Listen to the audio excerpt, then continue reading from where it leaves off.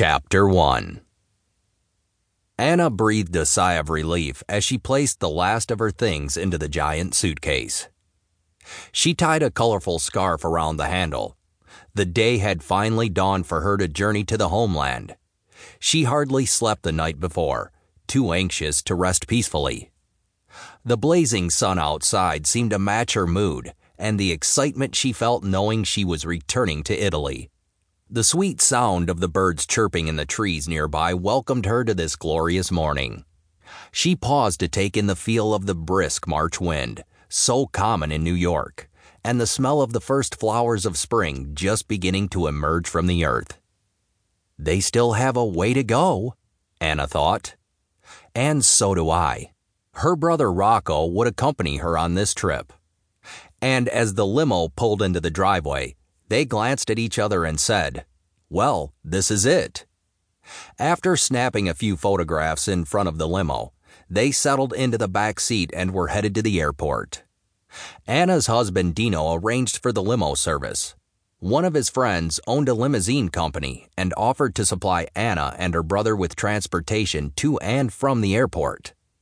They settled into the limo for the 3-hour drive to John F. Kennedy Airport in New York City.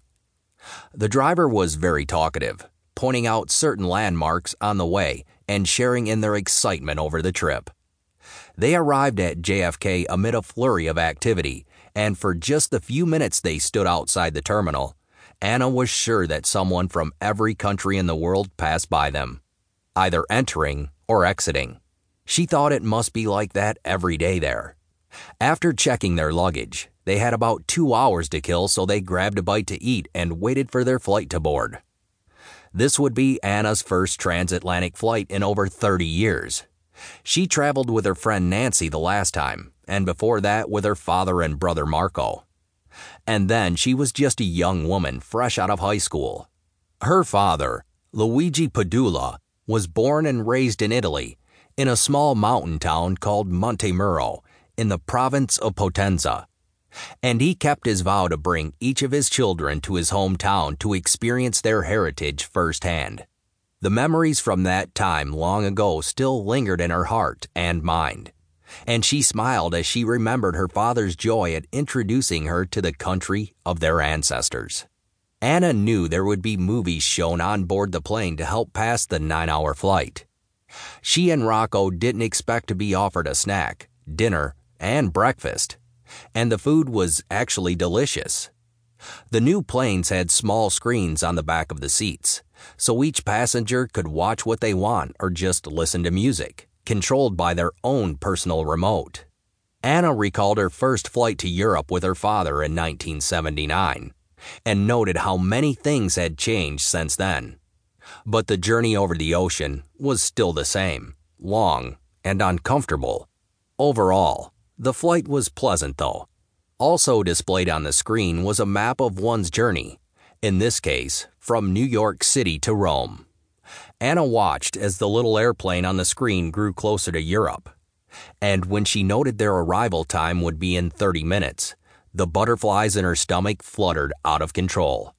She thought of all the planning that had gone into this trip, including the uncertainty about whether she should go at all. She struggled for months with her decision, constantly questioning herself. Is this a good time for me to take a trip so far away? Should I wait until my children can come with me? Do I have the energy? Can I afford it, and shouldn't I be saving for retirement instead? Her brother was ready to go at any time. He just waited for her to make the decision. Anna weighed all the pros and cons, and in the end, she figured now was the perfect time to travel.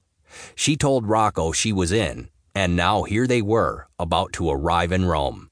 It was cool and rainy as they touched down at Rome's Fiumicino airport. But Anna and Rocco hardly noticed. Stepping off the plane, Anna had only one thought in her mind. I'm home.